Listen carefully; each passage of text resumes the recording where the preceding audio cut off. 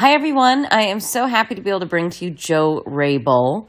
He is a technical analyst with over 30 years of experience, and he and I work together covering some of the biggest institutions in the United States. So the big money managers, mutual fund companies, including hedge funds. And they used him weekly to review their portfolios, to find out if there was weakness in some of the stock holdings that they had, to see if there were opportunities to buy more shares, and then also, of course, looking for new ideas, idea generations. So that's exactly what we brought to you in this interview, this in-depth interview.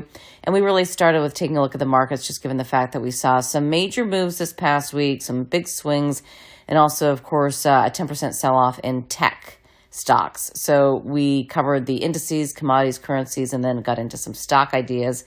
So take a listen. I hope you enjoy. And also, so importantly, he has a newsletter, a weekly report that you can get access to. And through a promo code using my name, Catherine, you can get 50% off for, I think, 3 months. So take a look, see if you like it, and sign up if you want.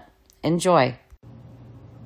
Hi, everyone. Just before we get going, I want to remind you that everything we talk about and discuss should not be considered as investment advice. The purpose of what we talk about on Catherine Murray Media and Markets on YouTube, as well as Catherine Murray in Conversation With on my podcast, should be viewed as informational and entertainment purposes only. Please definitely do your own research, your own homework, and definitely consult an investment professional before making any investment decisions. And also to note, some of us might hold positions in some of the stocks that we discuss.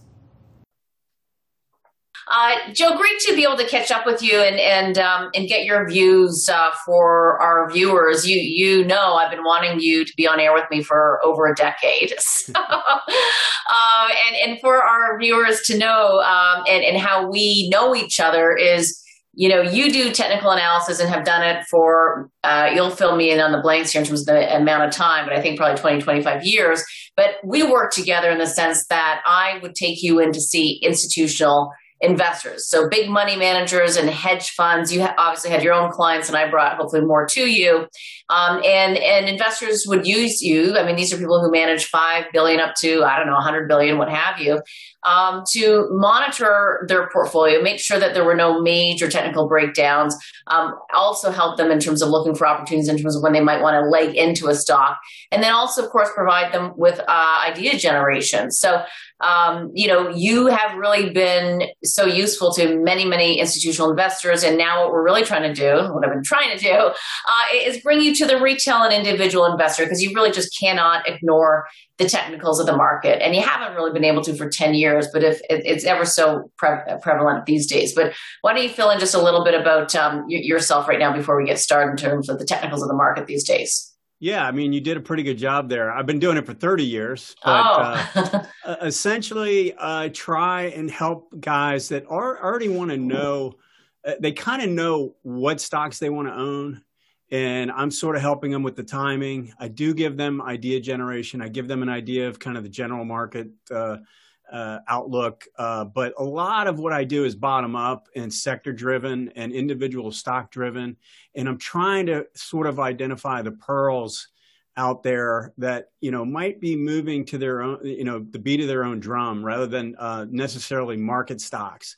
I obviously have to follow the stocks like Apple, Microsoft, and all that and give a read on those. But if I can identify stocks that maybe the average person isn't looking at because they don't see them, because they don't have enough time to go through as many stocks as I go through. I mean, literally go through, you know, probably each week, I would say I go through about 2,000 to 3,000 charts, individual stocks. And that gives me a really good feel for the market doing that. And I do it across, you know, from large cap all the way down to micro cap, actually, and look to just for different ideas from that standpoint. So that's kind of where I am right now. Yeah. And also, of course, across geographies and also, of course, currencies as well as commodities. But I also, you know, I think it's important to understand as well. And, you know, the differences in certain technical analysts and perhaps what you use that maybe differentiates you and, quite frankly, your success. I mean, there's no point in looking at technicals if you're wrong. So what do you think it is about your process that drives some of the returns? Yeah, I would say two things. Number one is I'm willing to get it a little dirty. I go under the hood. And I think a lot of guys are just so busy. A lot of the guys are on TV, or if they're working at a major brokerage firm or something like that, they're being pulled in all different directions.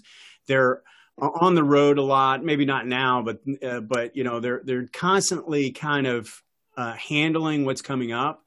And I don't know that they have the amount of time that I do to be able to go through as many stocks as I see. And to me, that's just a massive advantage, massive, because you can look at a group of stocks, say, let's just use an example in energy or something like that, or financials is even better one.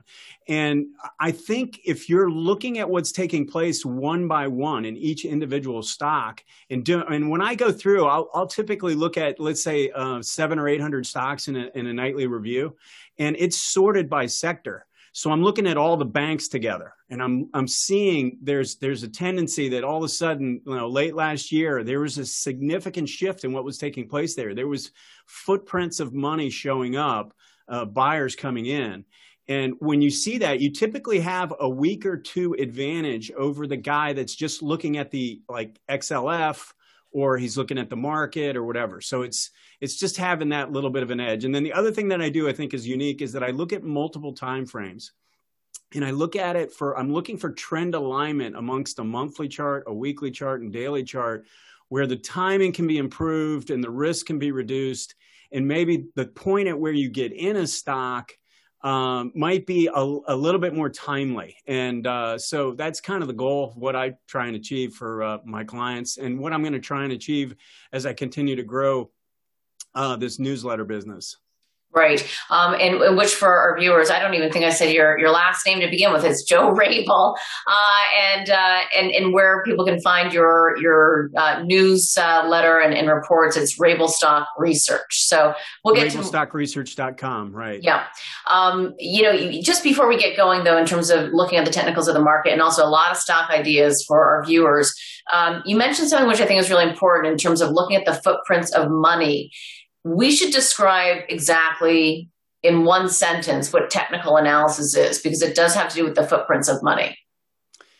Yeah, I mean, I think there's a lot of different guys. A lot of guys talk about it in relation to like fear and greed, and that shows up in the charts. And I agree with that too. But I'm essentially trying to find where big money is starting to it's like an elephant trying to get into a bathtub. You can't hide. If they start to put their foot in the water, the level of the water is going to go up. So I'm constantly on the lookout. That's really what I'm trying to find when I go through all these stocks. I'm looking for some sign that there's a footprint with big money, because if you can get in front of big money, you can make pretty good gains.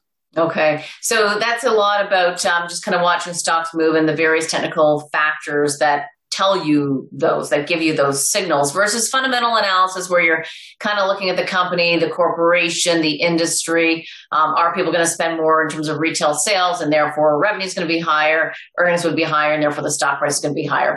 Two very different disciplines. Right. And let me tell you, I mean, I believe in the fundamental side. I'm not trying to say that, dismiss it. I just think, and I've worked with money managers for 30 years. I can tell you that there are a few exceptions, but for the most part, the top money managers are using both. And that would be my advice to the average guy out there. Learn how to improve your timing a little bit so that you can live through periods where it gets a little tougher. I think it's where, you're trying to still step on the accelerator when maybe you should be, lifting off the gas a little bit. And I think this can help a lot from that standpoint. Right. And with that said, let's actually get your take in terms of what we've seen over the past 24 hours in terms of the market, because clearly yesterday we saw a significant sell-off as we saw U.S. 10-year yields break through that 1.6% mark. The day looked to be on the weaker side this morning as well. And now we've got a little bit of a reversal. It seems as though people are okay and putting their foot on the accelerator. So let me have you take it away in terms of And let me just make sure that we are on shared screen. Yes, we are. So you can bring up the charts. And why don't we just first take a look at the S&P 500 and you tell us what we need to be watching for here. Okay, so I do have 4 charts up, and I'm going to try and zero in on the one that I think is most important, so hopefully you don't get too confused. But the bottom line is, on the bottom right, I've got a daily chart, and then top right is a weekly, and then top left is a monthly. So obviously the monthly gives us the big picture, wide angle lens.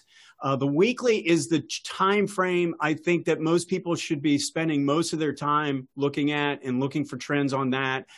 It tends to give really smooth trends, and it doesn't take as long as the monthly. And then the daily can give us a little bit better timing. So let's just zero in on the weekly chart of the S&P. And, we've made a pretty good run, obviously, from the bottom in last year, made a big move up and then kind of consolidated. Now we've made another run up. And just recently, we're seeing MACD. This is this blue line, and the golden line is kind of like its signal line, or a moving average of the blue line, is starting to show a little sign that maybe the momentum is slowing a little bit. I also look at ADX, and that's also showing a little bit of a turn down in the strength of the move right now, but not to the degree where I'm necessarily looking for anything significant to the downside. So when we do this, we kind of just want to look at where price support comes in. And, we've definitely got some support here at 3,700. That's where we're basically bottoming right now, is a little bit above. So I think this 3,700 is the key level to watch right now. If we break that, then I think we start to get into something a little bit deeper that probably takes more time. Could end up taking a few months potentially, and that's for the S&P. I mean, we're going to go through a lot of the indexes, but in terms of the S&P, I think 3,700 is kind of a key level right now. Okay, and just real brief, because we're going to talk. I know you're going to talk a lot about MACD as well as ADX. Tell us how that factors into your view that 3,700 is a support level. Well, I use the momentum. So these are both momentum indicators, and they measure the strength of each leg. And so we're starting to get a little bit of a sign that the momentum is starting to slow a little bit. Now, it's not the type of reversal that would suggest to me that we're getting ready to plunge or anything, but it's something that we need to be on the lookout for as we start to find support here and maybe push higher again and potentially test this high. We kind of want to watch and see if this indicator improves with it or if it keeps dropping. And then the same thing holds true for the ADX line. And so that's really how I would be I think that's how I'd be looking at it, and that's how I use these indicators. And then I do it in 3 different time frames. So right. It can be pretty valuable and help you really pinpoint where support and resistance is. But right now, I think I'd be focused on that 3,700 for the S&P anyway. Okay, so at these levels, you're not too concerned then? Not really. I mean, we've turned down like a short-term trend, but we haven't really turned down the weekly chart, which again is very important. So just to take one more quick peek, and then we won't have to go through this on all the stocks, but this is an 18-week moving average, and this is a 40-week moving average. And I use an 18 simple moving average and a 40 on every single chart. So if any one of these charts I pull up, they're all going to look the same, even though one's a weekly, one's a daily, one's a monthly. So just trying to identify what the trend is. The 18-week moving average is a very powerful line. You can see every time we've pulled back to it, it has acted as support, and it's doing it again right now. So that's why if we break that, it would be somewhat of a concern for me. Okay. All right. Let's take another look then at a look at the NASDAQ. That is, of course, there's been a lot of weakness over the past couple of days and concern. And here we are now up on the day to the tune of 1%, Joe. So what's going on there? So first, let's just look at this on a monthly chart, because I want to just point out we've made a big run to the upside, and we've gotten pretty far away from this 18-month moving average. So one of the things I like about doing this in multiple time frames is that 18-month or 18-week? No, this is the monthly chart. Oh, okay. Okay. Yeah. So I'm pulling up each one. I'm going to try and keep you on tune, but this is the monthly. So this is a long-term look, and it's made a big run, and it's gotten ahead of itself when you get far away from any moving average, especially the 18-week, it tends to act as a leash and maybe like pull it back a little bit. So that seems like that's what should take place here. What's possible is that it just ends up consolidating sideways and lets the moving average catch up. But I still think there's some pullback risk in this. So, if we go and look at what took place on the weekly, just in the last 3 weeks, we've made a pretty good dip. I think we've corrected about 10%. It's the type of thing where, this is probably going to be a process as opposed to this just dropping straight down instantly. We're just going to have to watch and see how this reacts at these key levels. So right now you're kind of right at the 18-week. It's a little bit below, but the way it's rallying, it might close right at it for the week. So just something to keep an eye on as we go forward. What is the level then for the 18-week? Because we're going to be watching the close pretty closely today. 18-week. Oh, I'm sorry, wrong chart. For the NASDAQ, yeah. If it closes right at the 18-week, it's at it's right about here, 12.8, something like that. Okay. We'll watch that. Let's also take a look at the Dow. The Dow obviously has fared a little bit better versus some of the others in the market just because it's got a little bit more cyclical value-oriented tilt to it.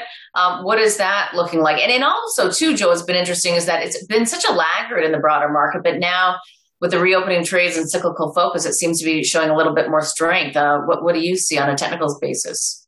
Yeah, it really goes back to your original statement, which is it's a flip from growth to value, and that's helping this index, but it's been really hurting the index for quite some time. And so I think what we're seeing looks pretty real. I actually I don't have the chart, unfortunately, right now, but I track the IWF, the growth fund, versus the IWD value in the Russell. And it's made a pretty big reversal.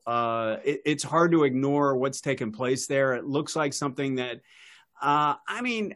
is probably going to last for a little bit. I don't know that it's going to last the same direction that, I'm not saying we're at 2000 and it's going to go on for 7 years like it did the last time, but I think it's something that you have to pay attention to. And again, if I go through stock by stock, there's a lot of attractive patterns in what would be considered the value area. So we're going to talk about more about that as we go along. One thing I do want to mention, that we did have a question about, two questions. One related to how the environment has changed a little bit just based on the fact that, the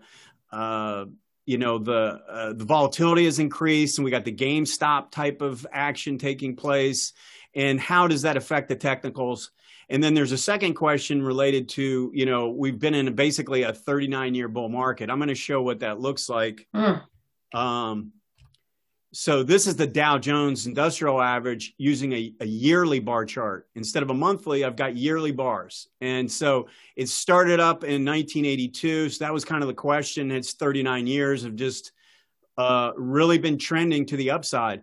But if you notice on a yearly chart, we've gotten pretty far away, right? I mean, this is the 18-year moving average. Wow. And the last time we pulled back to it, look at how that came down and tried to close below it. And by the end of the year, turned around and then took off again. So those are really great opportunities. Right now, we're in a higher risk territory. We've made a pretty big run away from this line. So it's not to say that it's an instantaneous thing when we're looking at a yearly chart. It's just to know that where you are in the bigger picture, there is more risk right now.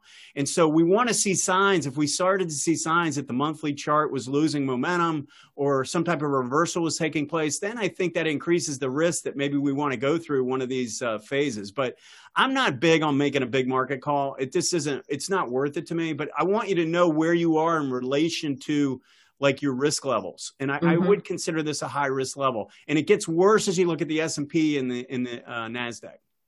Okay. And to be clear too, it's not worth you making a big market call because you really are so bottoms up and looking for the stock specific opportunities, not just buying the market as a whole and selling it when it maybe looks a bit overstretched. Exactly. So, I mean, what I'm trying to do is find the pockets that are working. So if the market decides to reverse, there could be some other areas that are they have no correlation to the market at all, that can be really powerful trades, as opposed to saying just go to cash.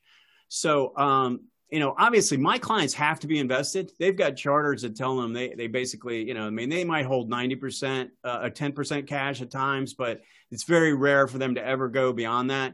And even having 10% cash is a big risk for them. So they're constantly on the lookout for what is the best stock. And so that's kind of how I grew up in the business. And that's really what I try and focus my time on. Okay, let's just to finish this point, because this is stretched away, it is a slightly different environment. I mean, we are in a period where, we're starting to see the GameStop type of stuff take place. I mean, it probably wouldn't happen early on in a bull market, but these are the types of characteristics when you get really late. I think you should plan on volatility continuing to increase. I think when we get this type of elevated price action, that you're going to see bigger swings, kind of crazy price action, probably from here on out until we actually make some type of a bull market top, which I think it's kind of hard to say, because I got to tell you, the pullback we're getting today is just symptomatic of the fact that people just seem like there's still a lot of cash on the sidelines. It's the only way I can reconcile how every single time it pulls back, the market seems to show strength again. So, I think you're better off not making a monster call or a major cycle call or anything like that, and start just looking at, the trends based on the weekly and the monthly, and go from there. Mm-hmm. And your own individual stocks, which we've got a lot to go through today. Yeah, that's for sure. But we want to rip through the broader markets, just because that's what a lot of people see when they watch television or they're watching on their iPad or what have you.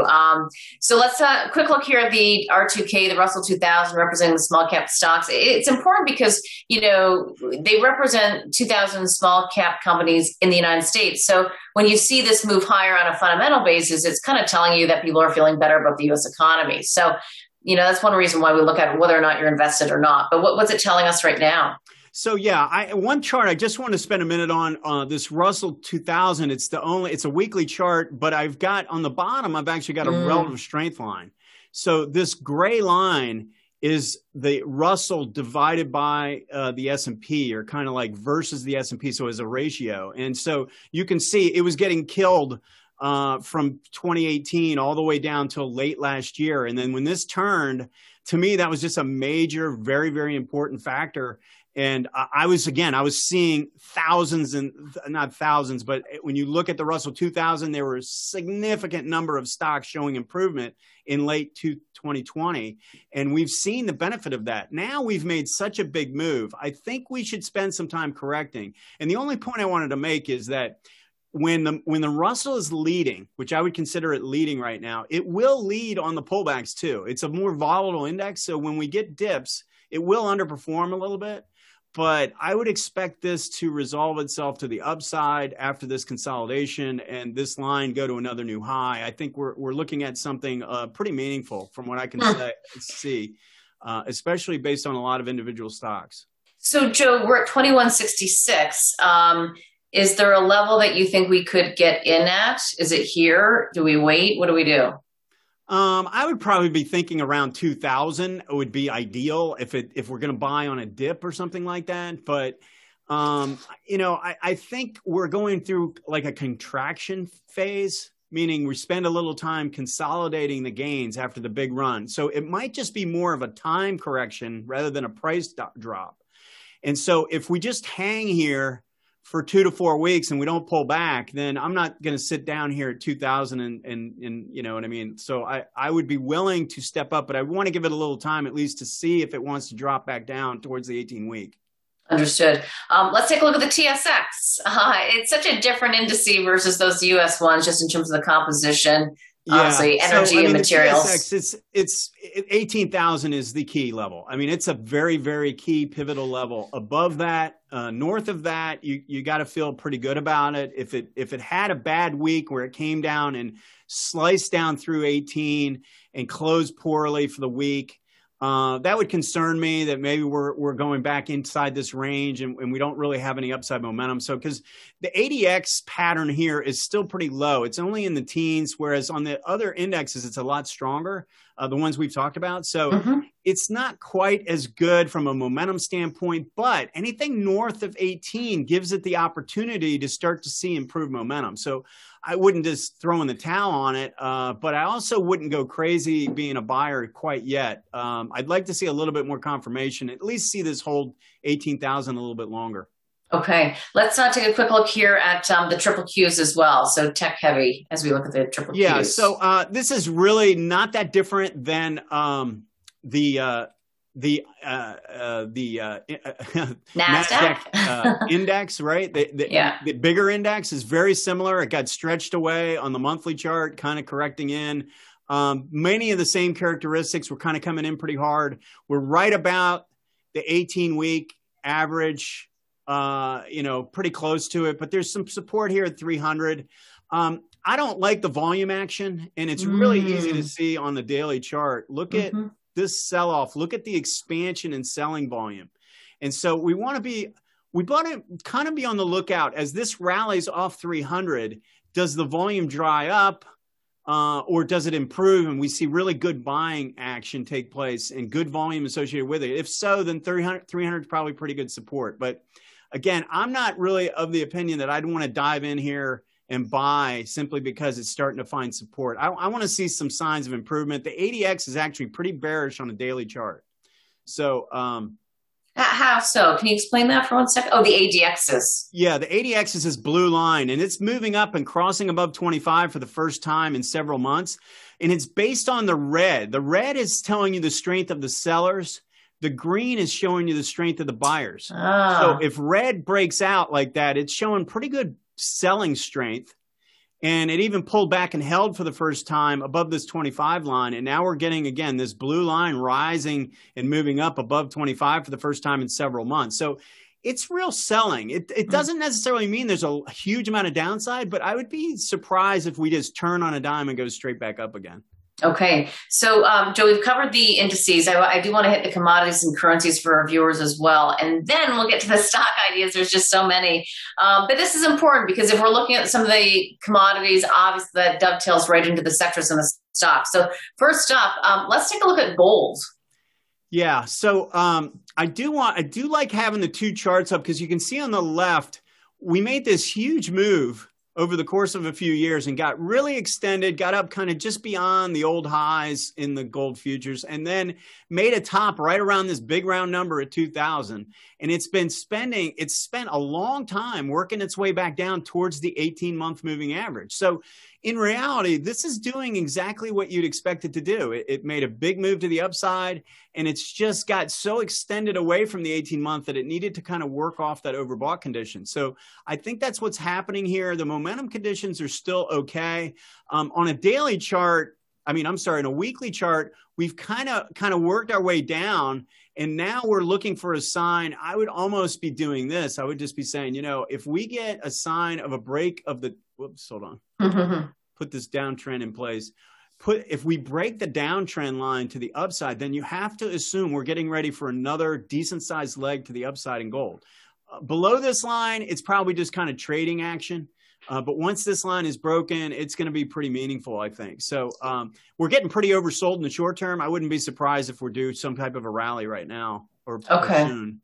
And so it looks as though it's 1860 is the level that you want to take a look at in terms of if we kind of go back to that and break through it, that you could get another up leg. Right. But just realize something. This trend line is going to keep. So every bar that goes by, the price is going to drop. So it's every time you go sideways, even go sideways, you don't have to go down. This line is going to keep dropping. So where it breaks through might be like 1800. So it's just a good thing to put down there and keep an eye on going forward. Okay. Let's take a look at WTI oil. An incredible, I would think, powerful move. What does it look like technically? Yeah, it's made a pretty phenomenal move. I'll just focus in on the weekly chart here. So because this is specific pattern I refer to as a undercut and rally basically, and it's doing it on a really long-term chart. So we essentially came down here and undercut this support zone back from 2015. And if you notice, even though it had this wild drop and all that, it wasn't down there for very long before it reversed back up and got back above this level. And so I refer to that as, I didn't coin the phrase, but I do like it. It's an undercut, and then it immediately rallies and get back above a key zone. And so it kind of, it creates this potential turnaround pattern where I always look for the first pullback after the spike. You get a spike up and then it comes back and it usually pull back. And so somewhere around this 40 level, it was sort of giving off signs that this is ready for another push to the upside. And we made it through this resistance. The next resistance is probably, I thought actually we're right in this area, 65, 66, but the momentum is so good. It's very possible we're going to work our way up into the mid 70s. Mid 70s for WTI, potentially. Yeah, I'm using the crude light futures. Okay. I think that's the same, but I'm not positive. Just okay. 66 those where we currently stand. Yeah. That looks about right. Yeah. Okay. Let's take a quick look here then as well at the U.S. 10-year yield. This, of course, is what's been driving the market to the downside.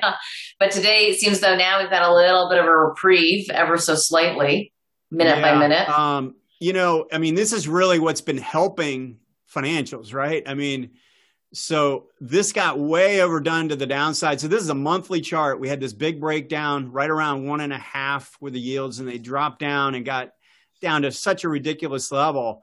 And then we started to see a turn in the MACD line, from a really far distance away from the zero line. So this is kind of like, the zero line is kind of like a neutral level.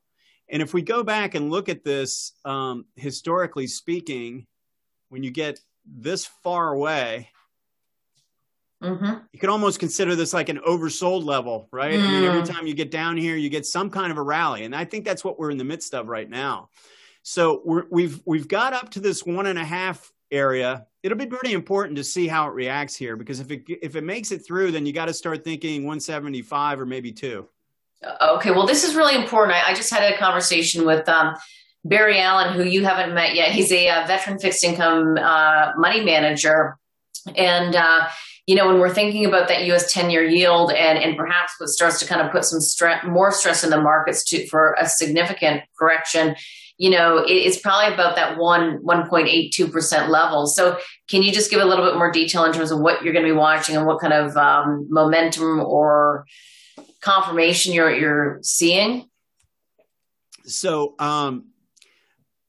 I have a price target up around 175. We'll have to see how it reacts there, but that's kind of, so in other words, if we don't start turning down pretty quick, meaning, sometime next week or something like, and get kind of back below this 150 area where at least we start to kind of consolidate the gains, then I think you have to start thinking 175. That would kind of be my next kind of minimum target. But if we get up there and you start looking at the levels, it kind of makes sense to me that we could end up reaching the 2.0.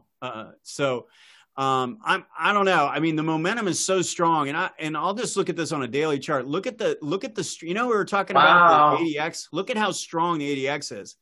So it's almost overheated. It's so strong. And it would make sense for this to pull back a little bit. But I mean, we're in what I would consider to be a power trend for this and it does deserve a pullback at some point here. But I don't know. I don't know that I'd be looking for, this massive big drop to the downside. Okay. And Joe, what's interesting though, too, when we take a look at the U.S. 10-year yield, because that's what you're looking at, right? Yeah. And the converse of that obviously is the pressure to the downside that you're seeing on Treasury bonds. Yeah. But you can do the technical analysis on the actual yield move. I do it on the yields. Okay. I do it on the yields and not the bonds. But okay. that tends to be, just because I've gotten the questions over the years, and everyone wants to talk about the yield. My clients want to talk about the yield, so I've just kind of focused on that. Yeah, no, it makes sense. That is what we're talking about. So that's helpful. But I just wanted to clarify that because it is interesting to think that you could do the technical analysis on the yield curve, essentially, or the yield. Yeah, believe it or not, actually, they went to chart school. I mean, they follow the technicals pretty well. Wow. Okay. Let's take a look here at the Canadian dollar. Yeah. So if we look at this on a bigger, longer term time frame, we can see, a big drop into the bottom in 2016, and it has been kind of working sideways. And now all of a sudden, it almost looks like it's trying to turn the corner from a big picture standpoint. It hasn't done it officially, but certain signs just, climax low and then another climax low. We got a pretty big double bottom. I mean, I'd like to see a little bit more strength through this 0.8. But I think there's signs of improvement here. It's still a little early. There's not great momentum in place yet, but, it is showing signs of improvement. If we just go and look at the dollar index, the US dollar index itself, we've made a pretty good drop, right? And we've come down to this support area that I was basically pointing out to clients was 89.90 was where the target was for this drop. So once this broke, mid 90s, I was looking at this area and we've reached that now. Now we're getting a bit of a bounce. I don't know that it's a reversal in trend, but it's probably like a minor reprieve for now. And then we're going to have to look for the next time it sort of gets going again to the downside. We'll just have to see. So right now, the momentum is improving. There's short-term improvement on the positive side for the US dollar index. Okay. Let's also take a look here at Bitcoin. So this has gotten a little crazy, but I don't view this the same as I did when this peaked back in 20. So it's funny because this is the futures contract. It started trading at the peak here, or if you look at it on a weekly chart, this was the peak. It was the week it started trading on the futures contract was the end of the move.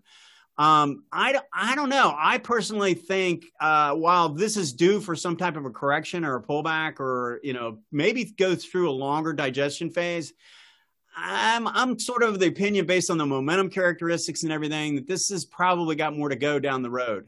To the upside. Yeah. I just think, it scares me a little bit based on the run that it's had. And again, it's sort of stretched away.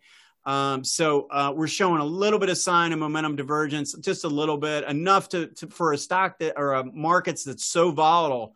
I think you got to be really careful. And let's just take a quick look at Grayscale Bitcoin is the trust that trades like a stock on the market. Mm-hmm. It's doing sort of the same thing. This last run to the upside has lost a little bit of momentum. I would not be surprised to see this come back down into the low 30s or something like that. But again, I'm not necessarily looking for some kind of a big reversal. So okay, but the ADX looks very strong for both of these, doesn't it? Yeah, they're strong. They're overbought but strong. Okay. So yeah, I would tend to believe when we get a strong signal like this, we could go through a correction, but odds favor another move after that correction. Okay. Full disclosure, I do own Bitcoin, so I'm glad to hear. I do not own yet Ethereum. Let's take a look at that. Yeah, I mean, I think this has come in too hard. It made a nice move to the upside, but look at how different the decline phase has been. It's a lot easier to see on a daily chart. I mean, pretty violent. It's a thinner market, but a little too violent in my view. You don't have... you don't even have ADX yet because you don't have enough time to create it. Because it just started trading. Yeah, it hasn't been around long enough. So I don't hate it. I'm just saying, and when I compare it to these other Bitcoin markets, I don't think it's quite as strong. It's probably because it's thinner, but I think it's going to need to stabilize a little bit, just based on the way it dropped off. Okay. Joe, let's turn our attention now to stocks. And, we've got we're going to do this kind of in three parts. There's some stocks that I know so many Canadians having, been on air and knowing what people want to hear about that we're going to go through first. Then we're going to go through viewer questions, and then we're going to get to your top stock ideas as you screen, as you say, thousands of stocks. So let's just start with some Canadian stocks that Canadians care about, and take a look at the banks. Let's run through like TD, BMO, Royal, as well as BNS, just to start. I'm just going to pull up a weekly and leave it there. I like the action here. Good, strong move, good momentum characteristics. Both MACD and ADX are confirming this move, but you've made a big run, kind of like what we talked about with the Russell 2000. You make a big run, and it ought to take some kind of a breather here, especially because we went from a new low down here to a new high.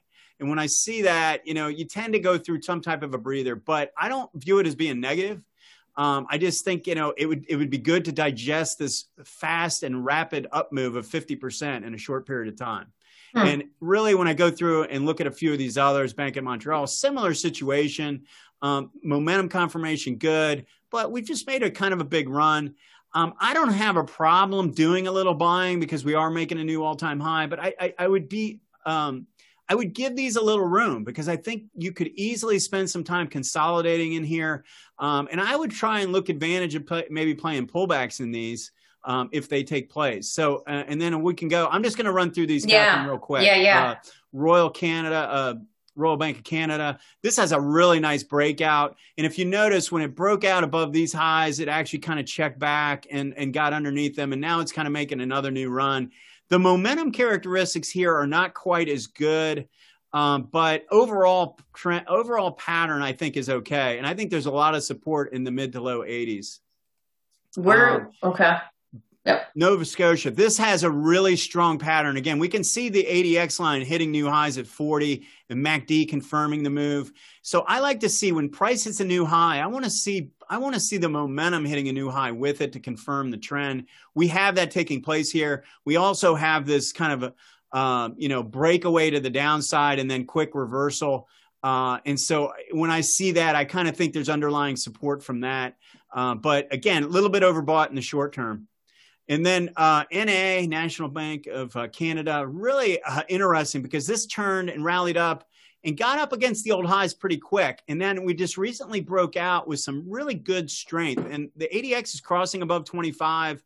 I like the action here. I really do. I think this looks pretty interesting. It's just short term. It's a little bit ahead of itself.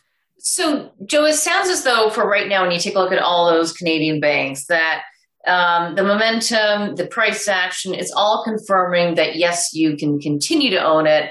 The difficulty, though, of course, for those who might want to buy some shares now, you might have to just wait a little bit. It sounds like for, a few dollars in a pullback. And it sounds like you would expect to almost see that just given how far they've kind of stretched out. I think so. And we've covered the Canadian guys, but it's really pretty much similar when I go through the U.S. banks as well. They've made a big run. The healthy thing to do. Now, obviously, we're in an environment where prices don't always do the healthy thing, meaning, they might just keep going.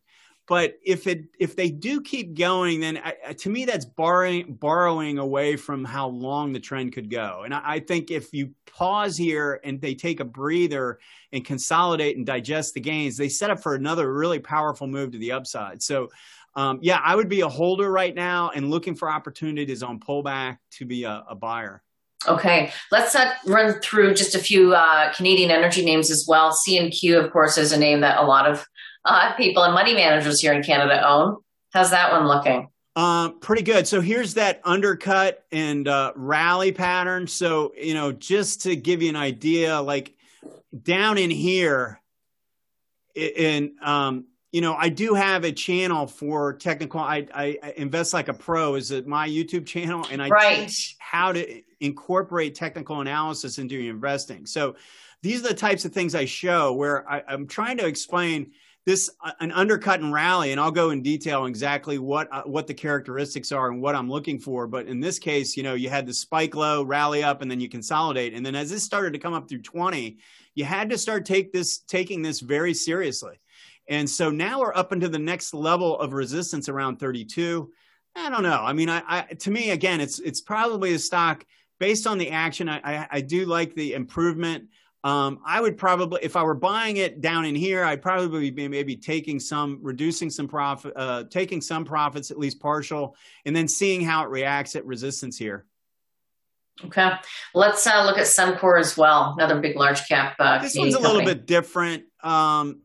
It's not as far along in the process. The volume is improving here, but it's got more resistance on this way up. So I kind of still view this more like a trading play. Whereas CNQ has done a lot of work in terms of turning around the bigger picture pattern. This is, to me, I think, maybe it works up into the mid-20s, and then it's going to hit a whole nother level of resistance. It's going to be a little tougher to get through. So it's a trading play, but does it still work at these levels at 21? Probably, but I'm kind of a believer in understanding my risk levels, right? So if I buy it here, I've got to risk about 5 points because that's the last bottom to make about 5 points. So it's kind of like 1-to-1. I'd rather buy something and have like 3, 4, 5-to-1 in my favor in that way. But it's not to say that it can't keep pushing higher. So again, I would probably hold this if I were in it, but I would be getting a little leery as this approaches the mid 20s. Got it. Okay, let's take a look here at Pipestone. Pipe has made a monster move again. So I'm looking at these base breakouts down here at 80 cents. Look at where the ADX was just kicking above 25. We were getting the trend going to the upside. Look at where the MACD was crossing the zero line. This is the area where you really want to step in on these type of names that are showing new momentum. Now we've gotten the benefit of that, and it's more than doubled, right? And now we're up into this resistance zone.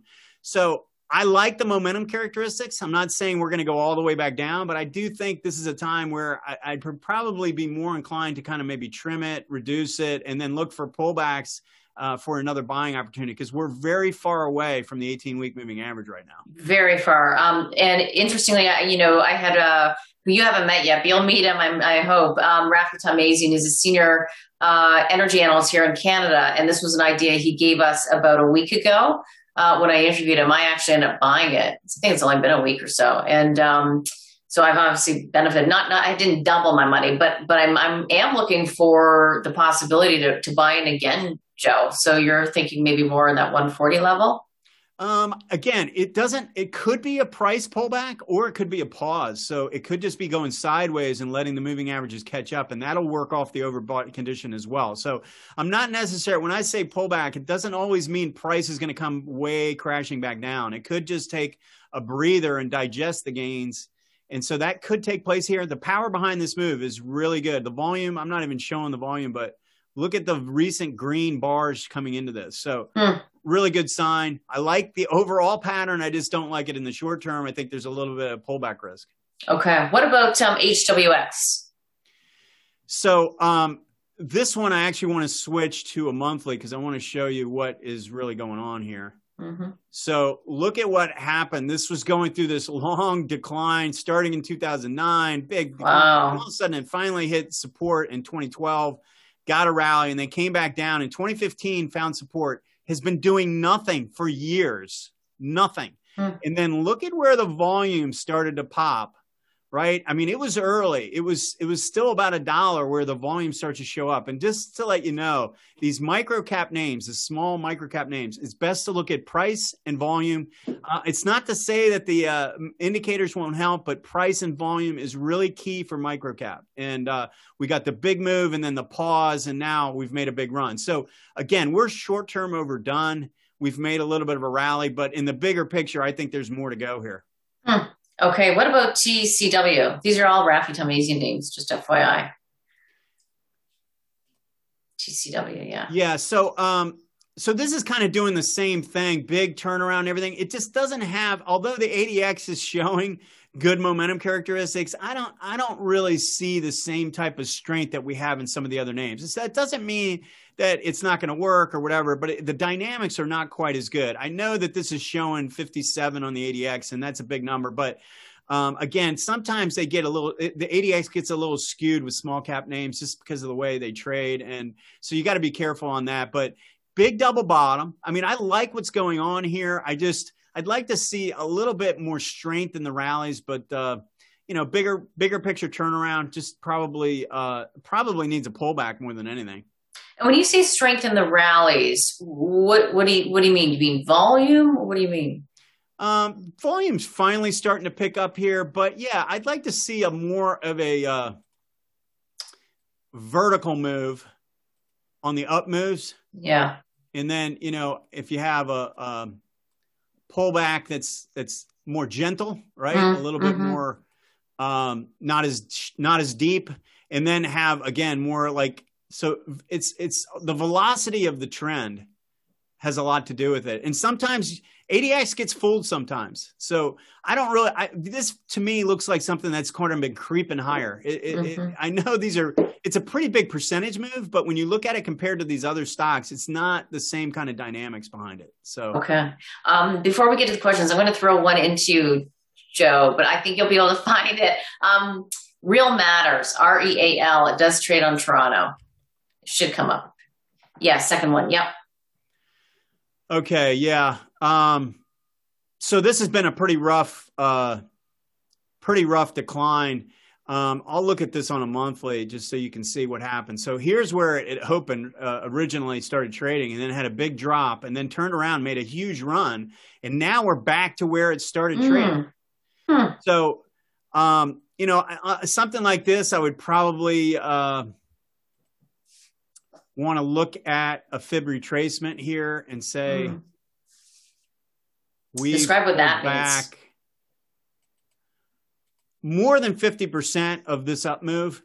So it's lost a little upside momentum because you've dropped down more than 50% of this up leg. So normally, if you can hold the 61%, then that's a very good sign that you're holding the bigger trend. But so that's kind of a key level to watch, 14 and a half, but really like to see a bounce here and maybe trade between the 618 and the 382 in the near term. But we've got to kind of key on this. If it keeps dropping and drops below 14, something like that, I think that would be a pretty big negative. Okay. It's kind of an interesting Canadian, it's real estate, but it gets lumped in with tech, and it has all US exposure. But it gets thrown around with the NASDAQ. Okay. Right. So, Joe, let's take a look at some of the questions from various viewers, and hoping, let's see here. Well, here's one question. It's from Jackie. And you kind of started out talking a little bit about this, but how has the pandemic affected Joe's analysis of companies and stocks? People are hypersensitive and reacting more irrationally. You have youth investors with time on their hands disrupting GameStop. Has it changed for you, Joe? Well, that's what I was saying earlier when I had the Dow chart on the yearly, that it's gotten stretched away, and we've had such a long run. And those are the types of characteristics that we tend to see in an environment that's been running for a while, right? You start to, because a lot of people miss the bull market, right? I mean, they really didn't participate. Now we're starting to see a lot more activity.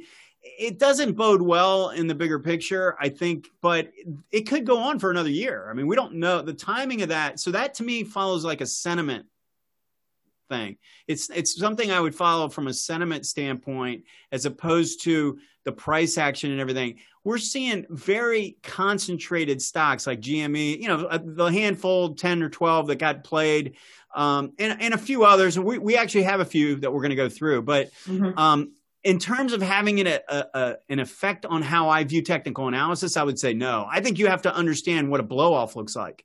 And we saw some of those take place. I mean, that GME was a blow-off move, not really sustainable. And in a way, this Real Matters is kind of like that, but just not to the same degree. It wasn't as vertical, but the same kind of action where you just keep going and going and going, right? It's just the fact is that GME did it in such a short period of time. Right. A couple days. Okay.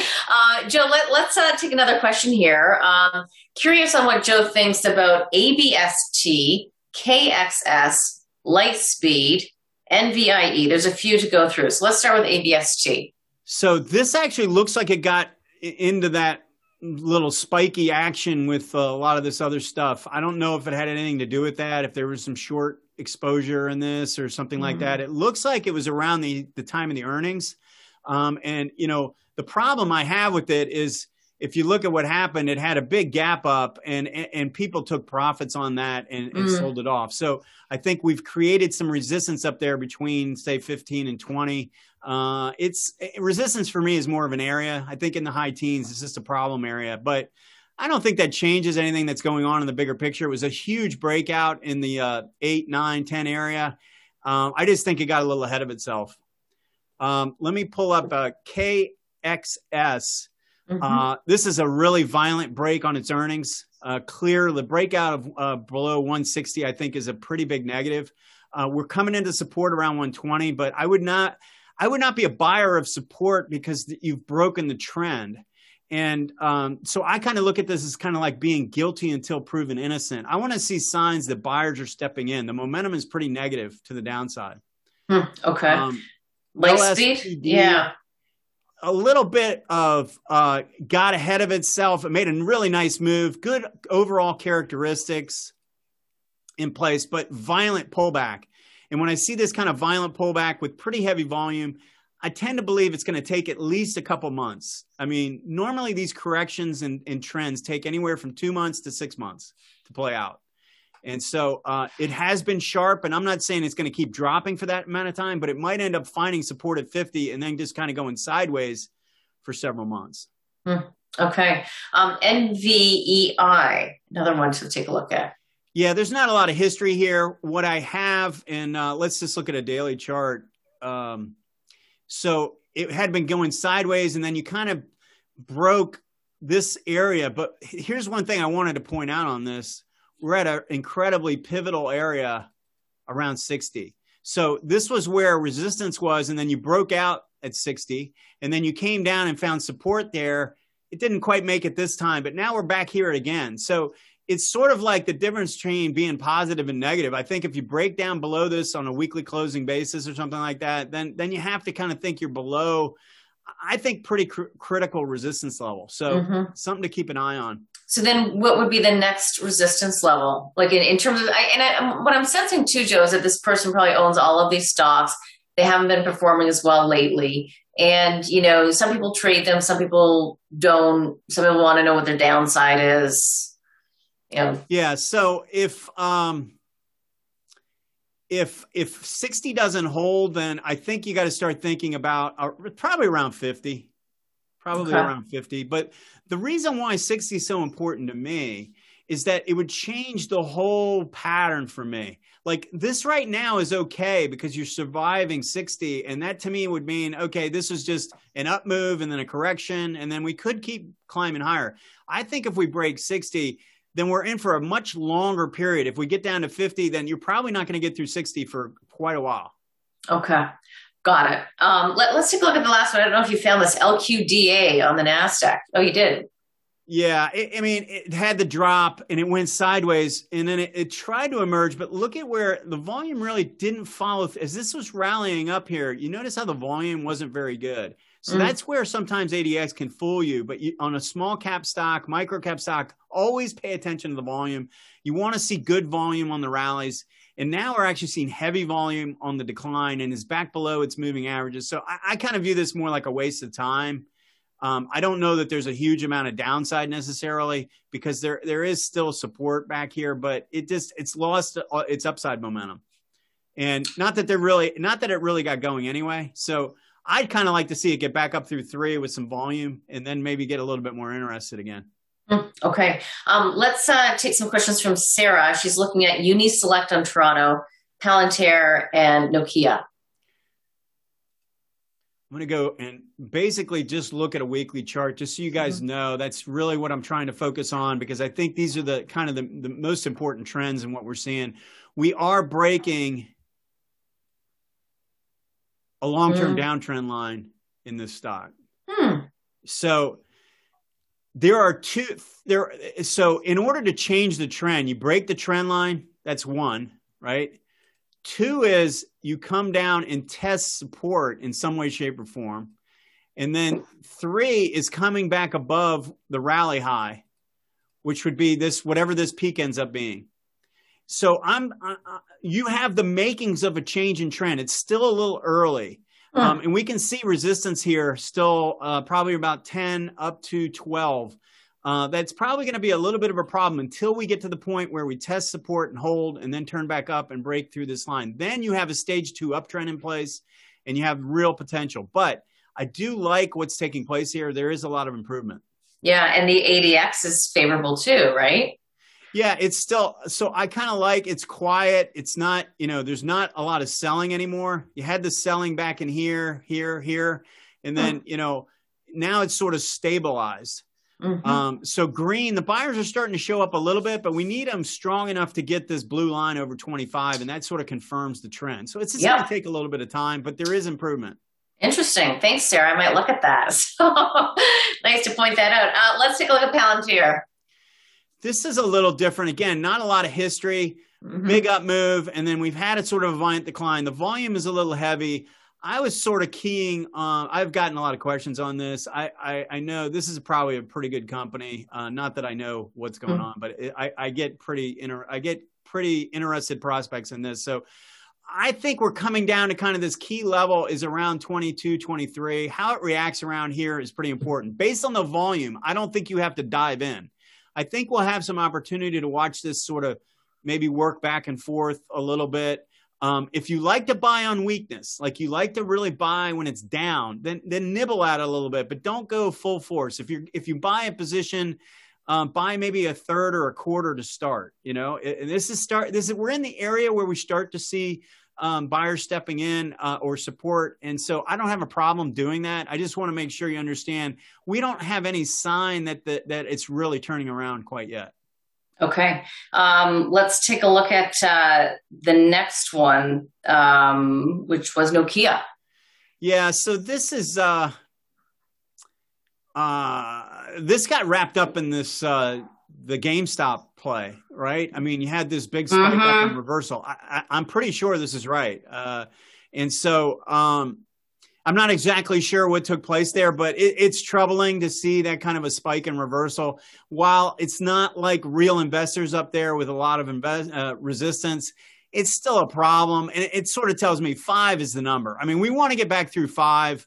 And if we can do that, then again, we have this pattern where you break the downtrend and then you test support and then you turn back up through 5. Now we're starting to see signs that maybe the trend is shifting back up. And so, signs of improvement. We've got definite signs of ADX, but it's being fooled a little bit by this big spike. Right. Yeah, I definitely got caught up in that in the GameStop. Let's also take a look at a few tech stories that a lot of people do care about, Shopify as well as Amazon. What are those looking like these days? So, as we go and look at the QQQ, to start, this one is actually very similar to that in that, you've made a pretty big run. Now, this has been very volatile along the way, but it's been a great stock. It's just this last run. So you look at new high here, break, and you break out, and then you go sideways and you pull back and you break out there. Then you went sideways and you broke out again. And then you went sideways and then you broke out again. But you notice this last one only lasted a week and then it reversed pretty hard. So it's sort of like, I don't know if anyone follows William O'Neill, but he would say it's kind of like a late stage break and failure sort of. It's just, you need a longer consolidation phase after you keep running up. I mean, these are the low risk areas where you go sideways for a long time and then go make a move up. And then you kind of go sideways for a decent period and then you start moving higher. But once you keep lifting farther and farther away from the initial breakout, you need a longer consolidation phase. And I think that's what's going on here. Amazon is a little bit different. Sideways pattern breaks out. Another sideways pattern is developing here. I think there's pretty good support, say 2,600 to 2,800. There's probably a little bit more downside risk in this in the near term. But personally, I think you're working off this overbought condition in the MACD, and it's getting closer and closer to the zero line. And that's probably where we get our next, prime opportunity in this. So that'd be what I'd be on the lookout for. So buying opportunity maybe around that $2,600 level?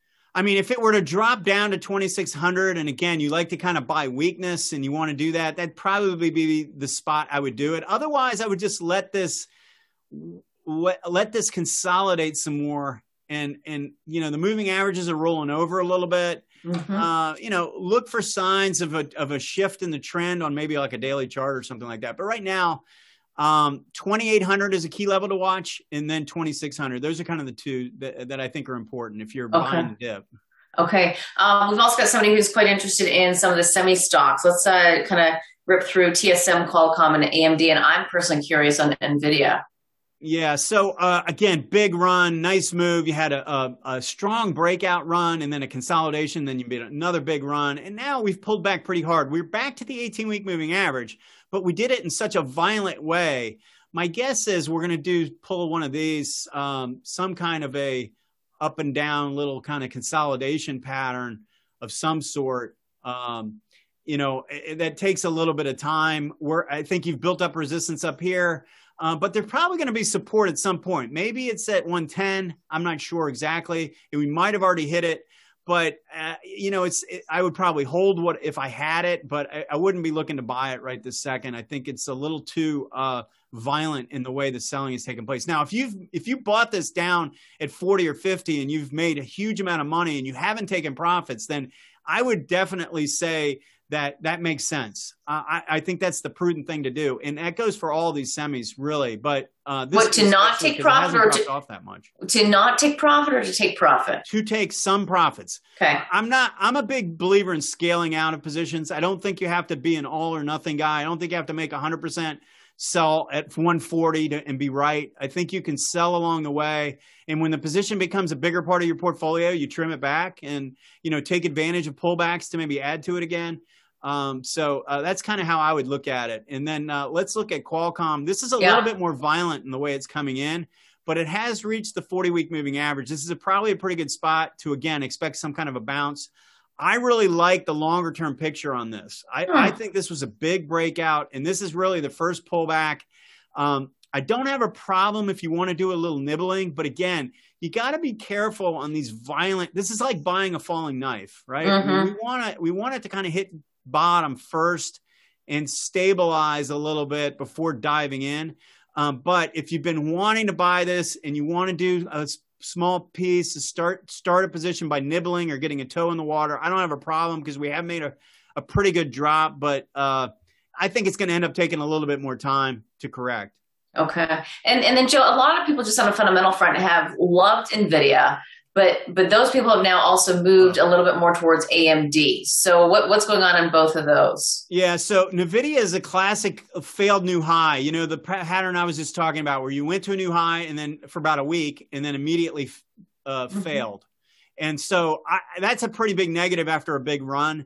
I think this is going to take some time. I think you're going to spend time consolidating. We lost a lot of momentum. When we hit a new high here, the MACD didn't come anywhere near confirming, and neither did ADX. So I think we're just going to go through a period of, again, consolidation. I'm not necessarily calling for this to go back down to 300, but it's just made such a big move that I think, it's the type of thing where it's just going to take some time. Let's go back to AMD. So this one, again, look at the momentum divergence. So you went to a new high in price here, and MACD did not confirm.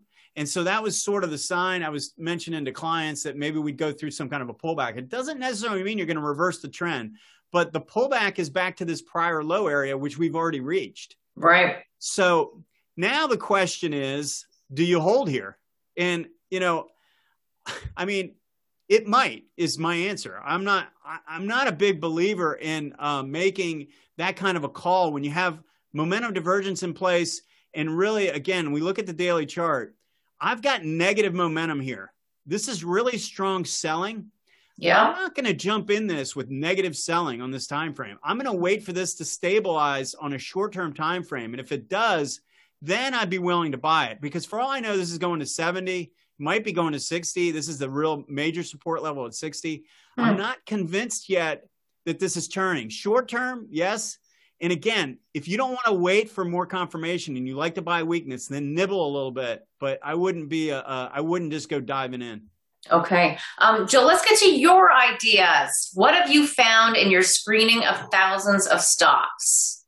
Okay, let me go. I'm just going to, I've been jumping back and forth, but I'm just going to leave it on a weekly.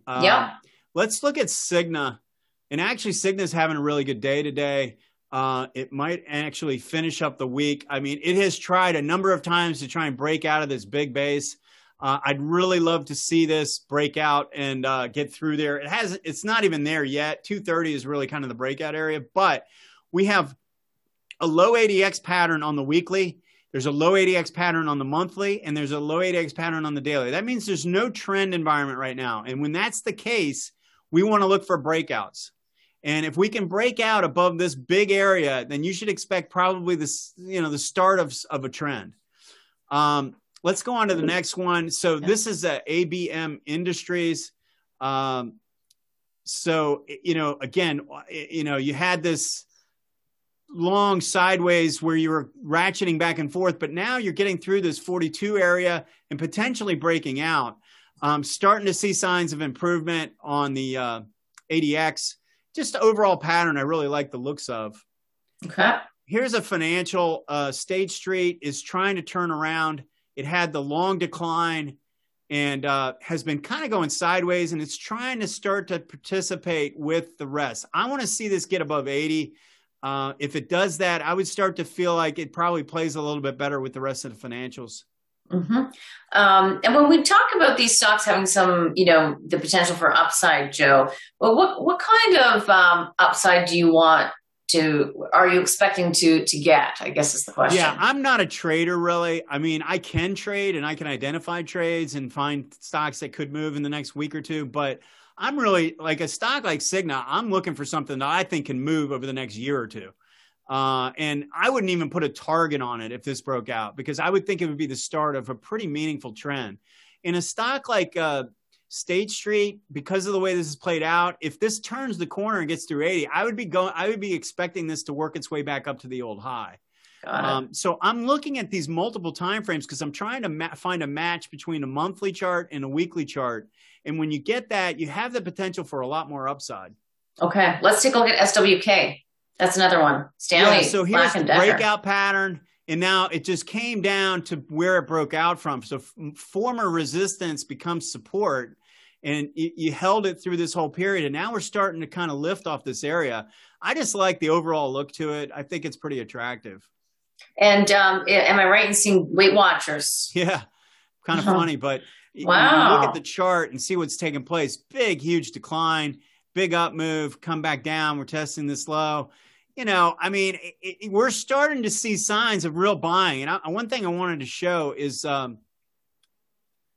look at the volume on the daily chart. I mean, this is the best volume this has seen in a long, long time. So it's kind of interesting that this is showing up here.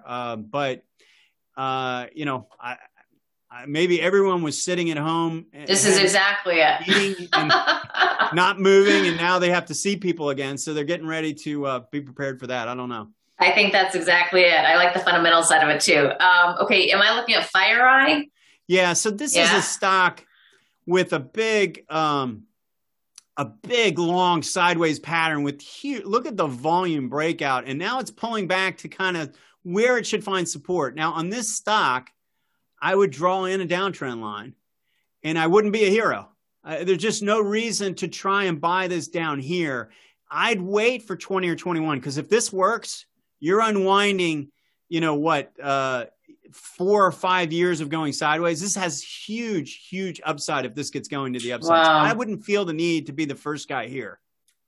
Okay. Wait for it to really show some confirmation strength, which would be around the $21 level. Right now. And if it goes sideways for a couple of weeks, it might be more like 20 and a half, something like that. Got it. Okay. CMC? Yeah. Oh, wait a minute. Oh, wait. No, that's a different one. No, this is the wrong Okay. one. I thought, Commercial metals. Okay. This looks a little better. Yeah. Right? I mean, we did nothing for a very long time, and now we're breaking out of this big base. Look at what's happening to the ADX, crossing above 25 for the first time based on the buyers. MACD's turning up. It's just, I think the potential is here. Now, I'm not necessarily saying it's a buy right this second. We probably want to look to buy some minor pullback here, but really good price action breaking out of a pretty big base. Okay. MEI, got 3 more to go, everybody. Yeah. So pretty big turnaround developing, and this is a semiconductor guy, and they're just smaller cap semi. But if I go and look at the pattern that I've been talking about, we're breaking the downtrend. We're kind of testing that line, and now we're turning back up. And so just overall good action there. Mm-hmm. And then everybody cares about Apple and Facebook. Yeah. So, I mean, this is pretty much the QQQ trade. We had a price high that wasn't confirmed by the momentum on the MACD or the ADX, really. And I think the target I'm looking for is around 105 to 110 for a pullback.